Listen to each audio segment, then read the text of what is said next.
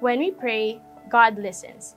In Jonah chapter 2 verse 7 it says, "When my life was fainting away, I remembered the Lord, and my prayer came to you, into your holy temple." In this passage, Jonah was in the inevitable situation of dying. He was in the deepest part of the ocean without anyone else to save him. He was in this situation because he was trying to run away from what God has commanded him to do. He clearly disobeyed, but in this situation, he remembered God, he prayed, and that was God's signal to save him.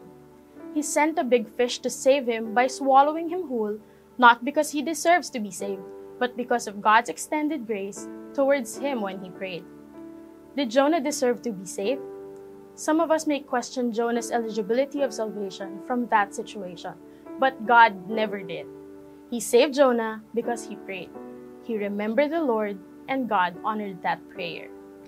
Even if it was almost too late, even if he tried to run away, even if it means he could do it again, it did not matter to God. God saved him because he is gracious and he loves him so much. We are no different from Jonah.